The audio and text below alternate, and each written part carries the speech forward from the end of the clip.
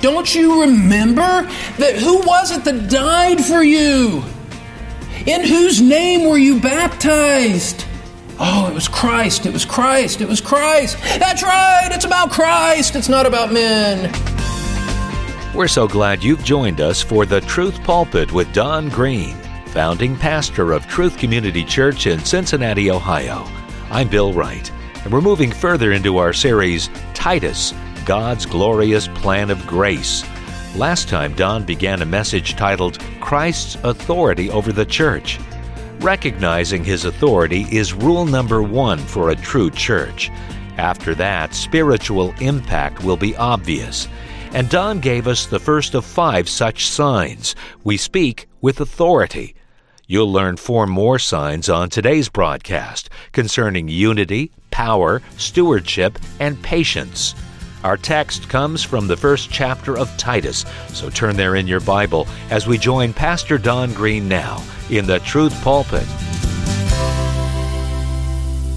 First, we speak with authority. Secondly, we seek unity in Christ. We seek unity in Christ. Turn to 1 Corinthians chapter 1. We're going to look at a few passages here. 1 Corinthians chapter 1. 1 Corinthians chapter 1, we seek unity in Christ. And what that means is that because we're servants, we are unwilling to rob our master of his glory, even if people are trying to share glory with us and to elevate us as individuals. We refuse that. We say no to that because we recognize the preeminence and the authority and the exclusive privilege and prerogative of Christ in the church. 1 Corinthians chapter 1, verse 10. Paul is writing, and he says, I exhort you, brethren, by the name of our Lord Jesus Christ, in the authority of Jesus Christ, here's what I have to say to you, that you all agree and that there be no divisions among you, but that you be made complete in the same mind and in the same judgment.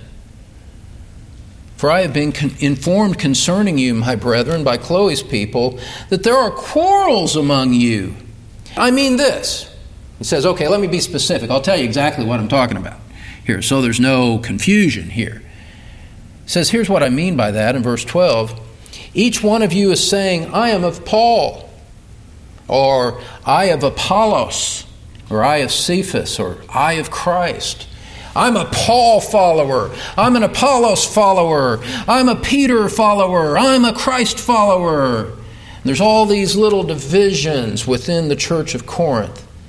And look at what Paul says about that.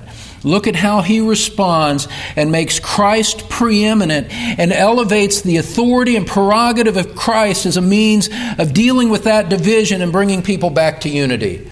And this is so overwhelmingly powerful. Paul says in verse 13, has Christ been divided? Paul was not crucified for you, was he? Or were you baptized in the name of Paul? He's saying, remember who your authority is. Remember who your head is. Remember who the source of life is. Paul is not the issue. Apollos, Peter is not the issue. Don't you remember that who was it that died for you? In whose name were you baptized? Oh, it was Christ, it was Christ, it was Christ. That's right, it's about Christ, it's not about men. It's not about speakers. It's not about books or any of this other junk. I'm a follower of so-and-so and so-and-so.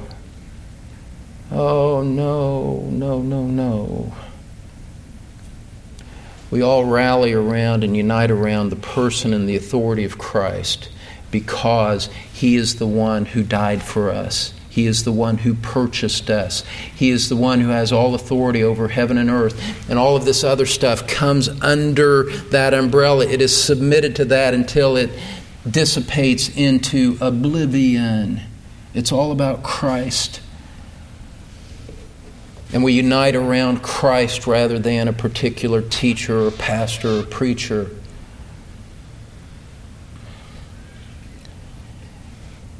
And we do that because we are so concerned for the glory of Christ that we don't want anyone to have his eyes on us. We want their eyes on the one who was elevated at Calvary and thereafter drew men to himself. And that unifies us. It's not John against Bob. It's not Sarah against Susan. It's about an entire body of believers being united and devoted to Christ. And that unifies us.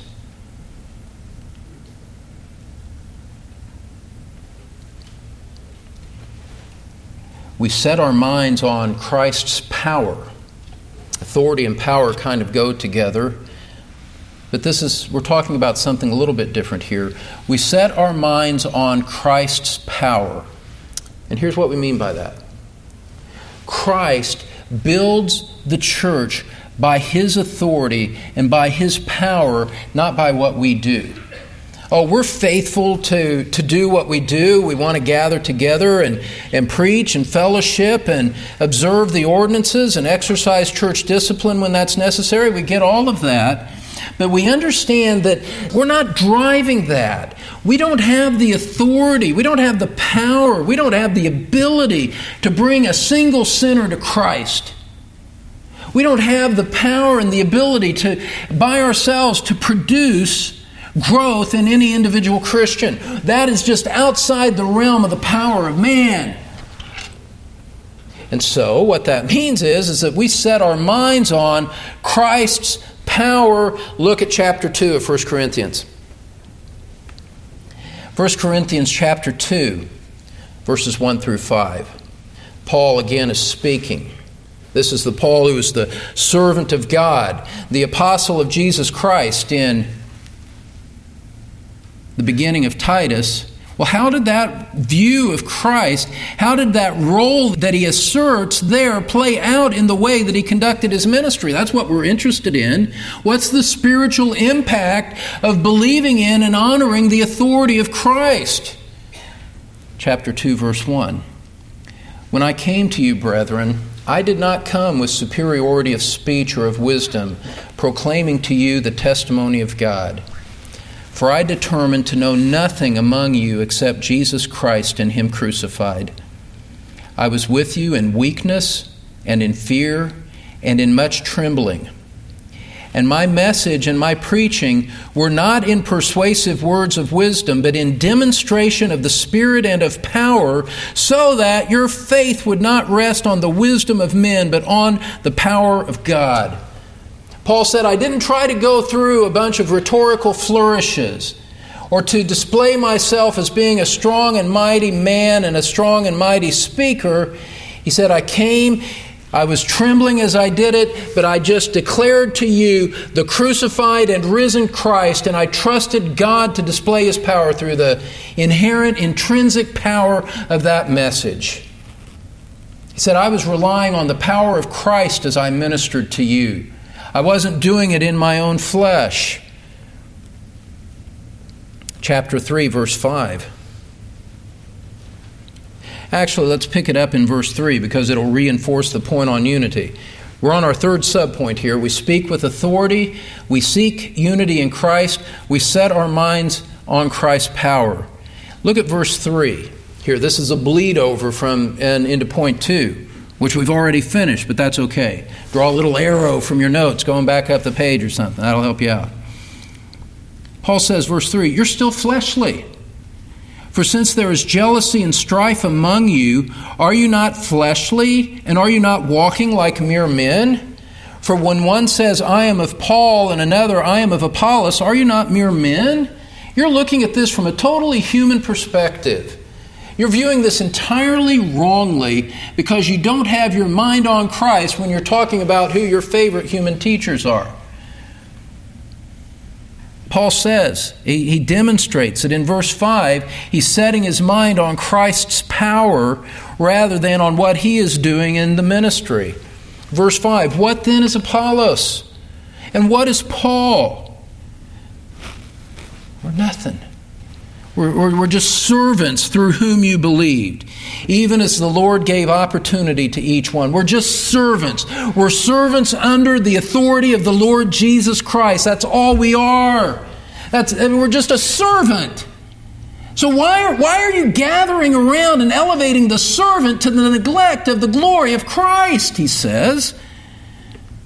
You can feel the passion bleeding out of this because, beloved, get this, he so loves Christ and he is so enamored with the glory and the authority of Christ that the thought of someone ascribing something to him is utterly repulsive to him. He does not want that. He says, I don't want you to be talking about like you're one of mine. I'm just a servant. And the Lord is the one who gave the opportunity. Look at what he says in verse 6. I planted, Apollos watered, but God was causing the growth. So then, neither the one who plants nor the one who waters is anything but God who causes the growth. That's what I mean by saying that he had his mind set on the power of Christ. He says, as I see growth taking place, as growth was occurring in the realm of Corinth, it was not attributable to me. It was the fact that God was working through his appointed servants and through the appointed message, and God was producing the results that he wanted. Therefore, stop setting your eyes on the human servants and lift your eyes up and set your mind on the power of God and the power of Christ that is at work in the proclamation of the Scriptures. When the apostolic message is preached, the one who sent the apostles is at work himself. And we recognize his hidden hand and we give him the glory and disclaim any of it from ourselves. We're not about gathering around men.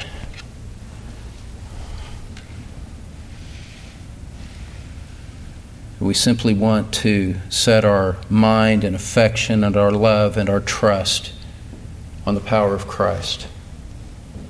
I think it was George Whitefield who said, his prayer was, let the name of George Whitefield perish from the face of the earth, as he was an instrument of sweeping revivals that have hardly been seen since his day.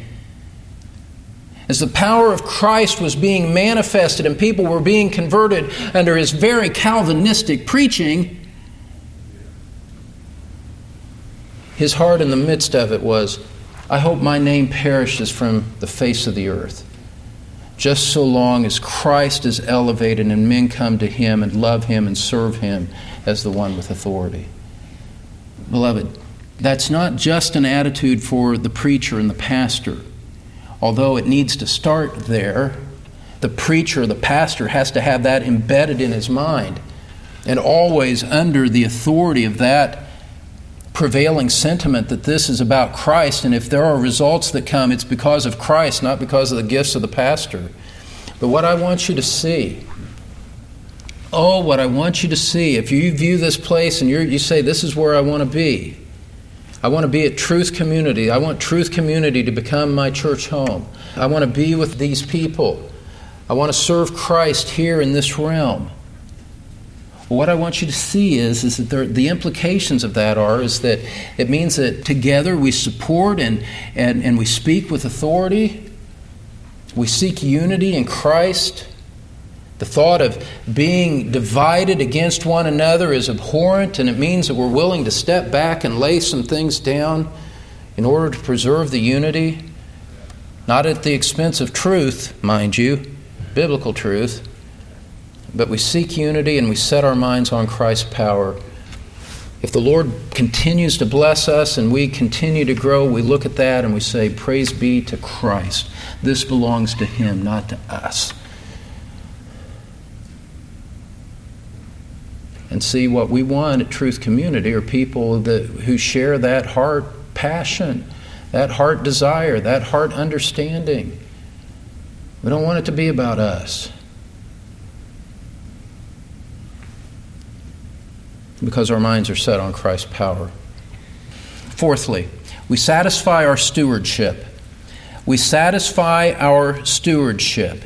Here's what I mean by that. That's your fourth point, the spiritual implications. We satisfy our stewardship. As servants, we do our job with sincere faithfulness. We fulfill the responsibility that Christ has given us until He calls us home. Chapter 4, verse 1 of 1 Corinthians. Let a man regard us in this manner, as servants of Christ and stewards of the mysteries of God. In this case, moreover, it is required of stewards that one be found trustworthy. Lord, if you're going to give us a ministry here, we just want to be faithful to it. We just want to be trustworthy. We just want to do what you've given us to do and be faithful to it. And at the end, we'll say, Lord, we were just unworthy slaves. We only did what we ought to have done.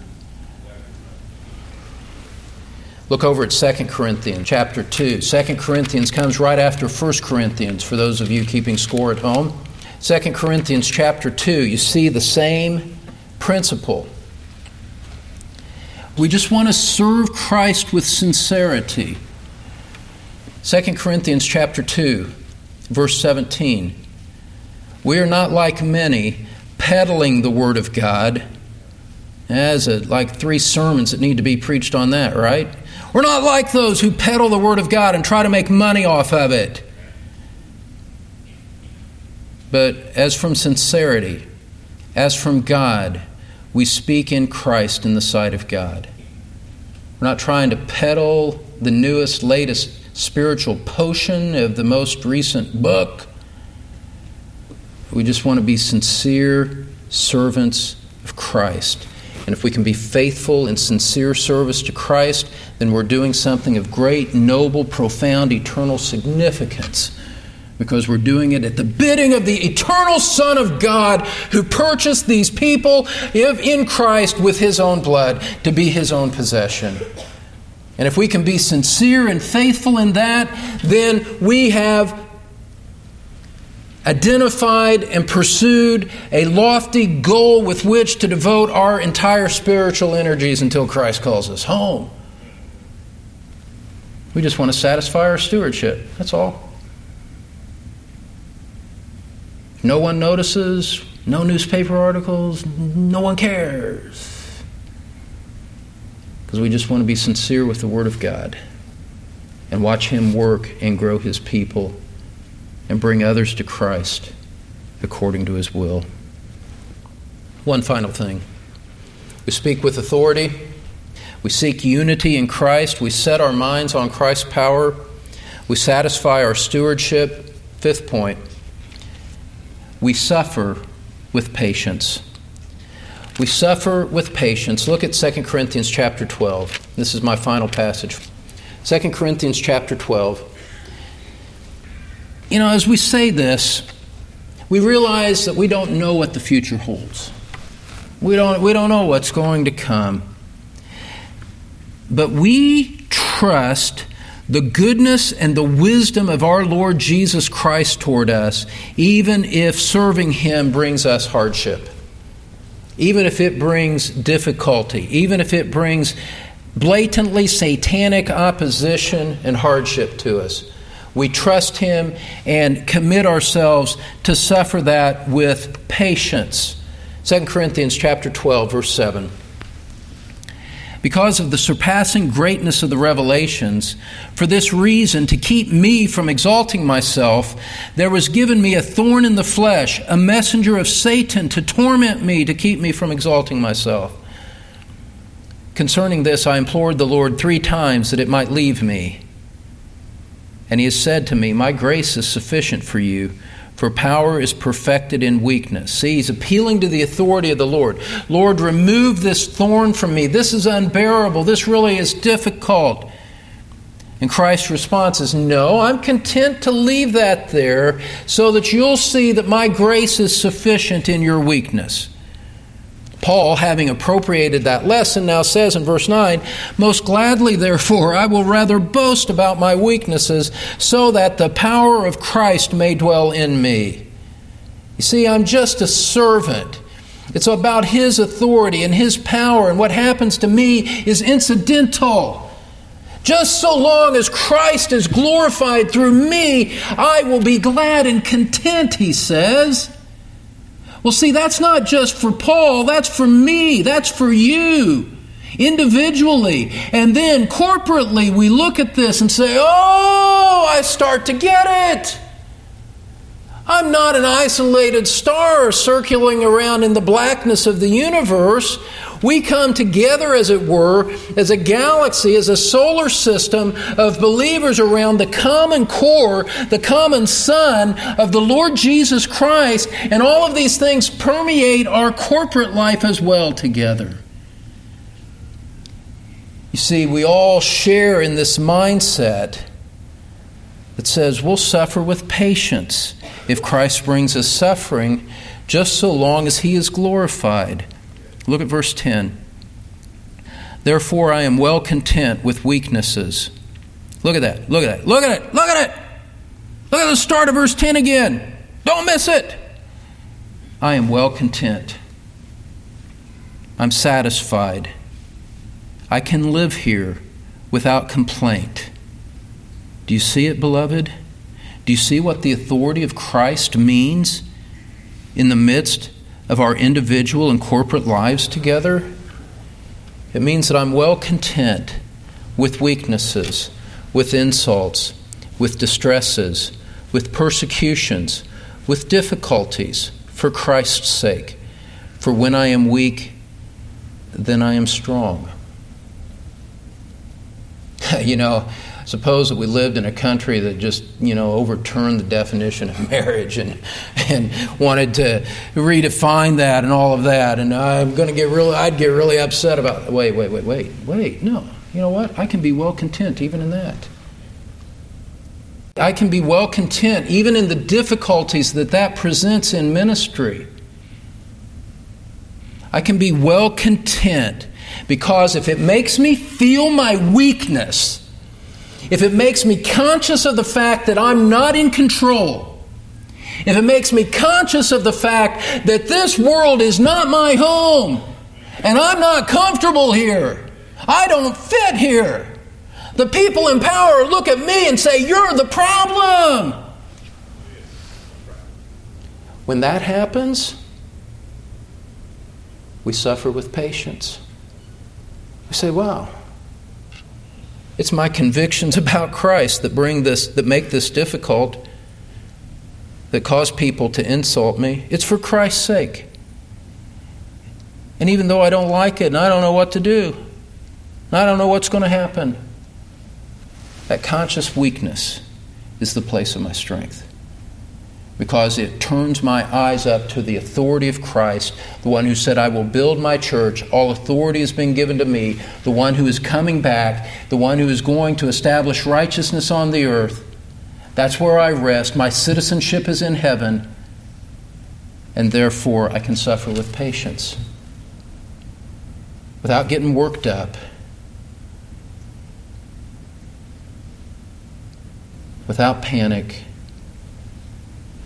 But I just come to the refuge of the authority of Christ who loved me and gave Himself up for me. You know what? That's what it means to be a Christian. That's how Christians live. And because that's how Christians live, that's how a church lives. That's what marks the testimony of a biblical church.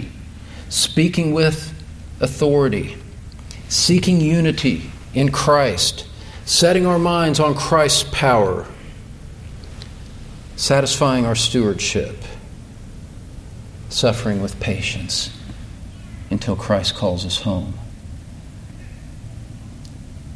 Beloved, that's not going to get us any earthly applause.